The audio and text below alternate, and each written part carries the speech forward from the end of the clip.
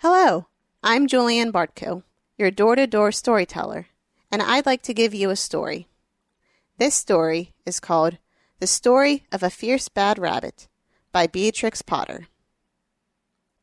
This is a fierce bad rabbit. Look at his savage whiskers and his claws and his turned-up tail. This is a nice, gentle rabbit. His mother has given him a carrot. The bad rabbit would like some carrot. He doesn't say please, he takes it, and he scratches the good rabbit very badly. The good rabbit creeps away and hides in a hole. It feels sad. This is a man with a gun.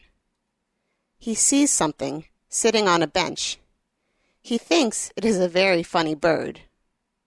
He comes, creeping up behind the trees. And then he shoots. Bang! This is what happens. But this is all he finds on the bench when he rushes up with his gun.